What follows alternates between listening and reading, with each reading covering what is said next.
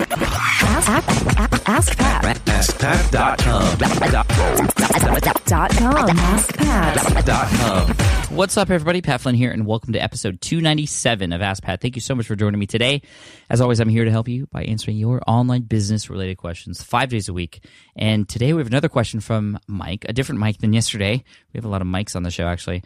But before we get to that, I do want to thank today's sponsor, which is 99designs.com. 99designs.com is a site that I've used many times in the past, including last week, actually, when I had a logo designed for my son's soccer team. So what you do is you put a job description up of what kind of design thing you're looking for, anything from a logo for like a soccer team, or your business, or a landing page, or an entire website template, or a food truck wrap, or a t-shirt, whatever it is you need designed. Just go to 99designs.com, you put in your job description, and then even overnight, you're going to see multiple submissions from all different kinds of designers around the world trying to compete for their best image that you will choose at the end. And then within 7 days, you're going to have your favorite design. And if you don't like any, you can get your money back. It's great. And it's just very, very, very, very, very helpful too, and quick and economical. Head on over to 99designs.com/askpat. Again, 99designs.com/askpat, and you'll get a $99 power pack of services free you can use toward your next design purchase. All right, now let's head on over and check out Mike's question today. Hey, Pat. My name is Mike from Raleigh, North Carolina, and I'm spending some time on your blog, and I noticed that at the top of every blog post that you do, you use a really high-quality image, and it looks like these images have had a lot of time and effort put into them. They're highly customized, and I'm wondering how you go about doing that. I also noticed that they have sharing functions like sharing on Facebook, Twitter, and Pinterest, and that's not something that you normally get on top of an image. I'm wondering how you do that, where you get your images, and whether you outsource them or there's a certain software that you use. I was also really, really impressed with Hayden's blog over at No Hat Digital. I don't know how well you know Hayden, but I'm also wondering how he creates his, because his are absolutely top notch. If you could give me a little bit of insight on this, I'd really, really appreciate it. It's been on my to-do list for about a month. I've searched your blog and I couldn't find anything that showed how you actually go about doing that. So I appreciate it, Pat. And like always, keep up the great work. Mike, thank you so much for the question. I really appreciate it. And there's a few questions I want to answer here. The first one being, where do I get these high-quality images?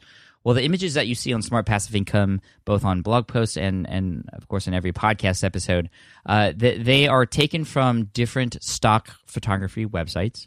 And then I take them into Photoshop, or my assistant takes them into Photoshop. I don't do the or the podcast episodes anymore, but I still do the blog post ones, actually. And what happens is then we put text over it. We kind of just make sure everything's in its place. We put the logo from Smart Passive Income on it, and boom, it's done. And then I can put it there in the post. And it's quite a bit of work, but I did Photoshop for 5 years before I became an internet marketer and in this space. So I kind of knew the software really well. My assistant, he's a designer, so that's just what he does for a living. But you don't need to be a Photoshop wizard or a design expert in order to do those. There's some really cool tools out there you can use to take any photo and then put words and other things, logos and other pictures on them. And the best one out there is canva.com, CANVA.com. It's definitely the best one to use and easiest to use, and they even have their own set of stock photography you can pull from their own website that you can even purchase on there as well for a reasonable price, depending on the one that you select. So you can pick the stock photography you want to use, or you can even upload your own and then use their software, which is all web-based, a web-based application, to add text and numbers and logos and anything you want on it, and just export it, and then it's yours, and you could do what you want with it, like put it in your blog post, like Hayden does at No Hat Digital, or like I do on Smart Passive Income. And there you go. Now, there are a number of different places to get stock photos as well. And I do want to mention a resource, though, that I recently stumbled upon, actually helped to contribute to create, actually. These are for the guys over at fizzle.co.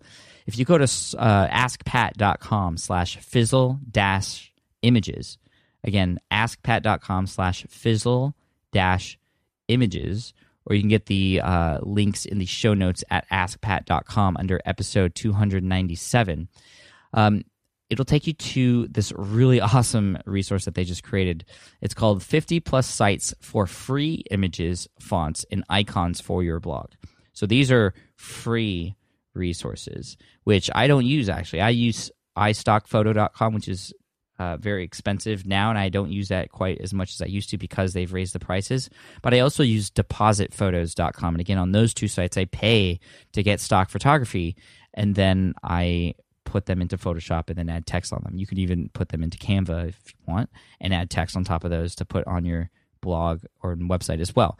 But this resource, AskPat.com/fizzle-images, is going to be a great one for you. It's super, super helpful, so you should check it out. And that'll give you some information on where you can get some images, just like the ones you see on my site and Hayden's site and other people's sites who are using great quality images. It's important to use quality images. I mean, obviously, it has stood out to you, Mike, and for everybody listening. I mean, some of you might be just kind of saying, oh, the text is okay, and I'm not really into the images right now. What's the first thing you see on Facebook when you're scrolling through your newsfeed? It's images, right? Or videos now, too. Or when you're flipping through Twitter, you see those images, and that's the thing that pops out at you. So images are really, really important. And I will say that on Facebook, at least, they do have a higher view rate. So in Facebook's algorithm, they do get pushed out more into the newsfeed, and a higher click-through rate. And so, I track all that stuff, and it absolutely works. So it's important to get these images done. And again, DepositPhotos.com, iStockPhoto.com are tools resources you can use to gather high-quality stock images. But also Canva.com is what you can use, the tool you can use to sort of customize them a little bit. Now, in a perfect world, and this is something I always like to think about, okay, if I had a magic wand and I can just do it the way I wanted to, and it would be all done for me, what would be the best scenario? And it would be using my own photography. Because when you use stock photography, I mean, you're using stock photography, stuff that other people can buy and may have seen elsewhere. And, with stock photography, you got to be careful. You don't want to use the ones that everybody has used before. Michael Hyatt even talked about this in a recent episode of his on This Is Your Life, which is his podcast, how you got to be careful when you're choosing the right photos because, if you use the ones that everybody has seen before, they're just going to not really work as well for you. Like the one that shows a little drop of water and then the ripples out of it, or the one of the, what is it? I think it's the apple that's cut into it, but then on the inside it's an orange. Like I've seen that everywhere now. Or the one of the goldfish sort of jumping into another bowl. I mean, maybe you've probably heard of some of those or seen some of those before. So, just use ones that relate to your content, but also try not to use the most popular ones either when you go to these sites to check out this custom work. And then when you add your text on top of them, both Hayden and I like to use two different formats, or sometimes three, but you'll see on mine, at least on smartpassiveincome.com, the images have sort of a bolder, straight-edged kind of text and superimposed with a sort of cursive type text. And for those of you who are just curious, because I get this question all the time, what are those fonts? The sort of bolded one is Proxima Nova, Proximanova, and that's extra bold is what I usually use, but you have to actually purchase that one. That one doesn't come free. And then the other one, which I believe is free, which you can find out elsewhere, it's a cursive, handwritten one, and that's Pacifico. Now, remember what I just said about not doing what other people are doing. So hopefully not everybody's going to use that, but I have seen people do it. But I like the just juxtaposition of the sort of hard-edged, straight-edged, boxy font and using some words that are like and to and the and sort of a cursive type of writing. That typically works and looks pretty well. It's going to take a little bit of time, even on Canva, to kind of get used to not only the tool, but kind of what looks good, what doesn't. And as far as the layout, I like when there's something on sort of either the left third or the right third that really captures what that post or podcast episode is about. And then on the other side, that's where I put the text. So if something is in the center in an image, I typically will not use that image because I want it to be either on the left third or the right third, so I can have some room for the text, but also make and feature whatever it is that's on that image and make it look nice. So hopefully that answers your question. Thank you so much, Mike. I appreciate it. And an Ask Pat t-shirt is going to be headed your way. You'll hear from my assistant in the next week or two to collect your information. And for those of you listening, if you have a question you'd like potentially featured here on the show, all you have to do is head on over to AskPat.com, and you can ask right there on that page, thanks to the widget from SpeakPipe.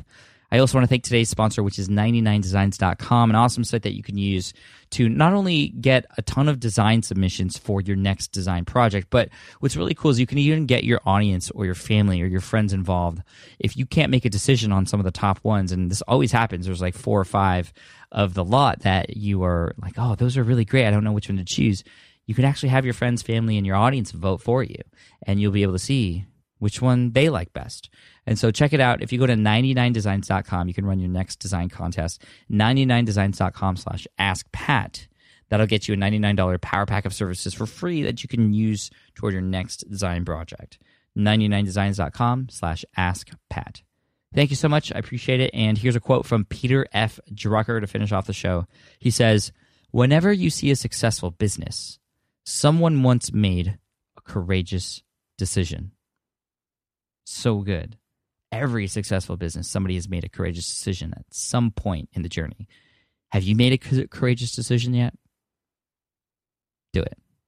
Awesome. Thank you so much. Thanks again for your votes at podcastawards.com. Look for Smart Passive Income in the business category. Again, podcastawards.com. Voting daily through March 24th, so not forever. Thank you again so much for your support. I appreciate it, and I'll see you in the next episode of Ask Pat. Cheers.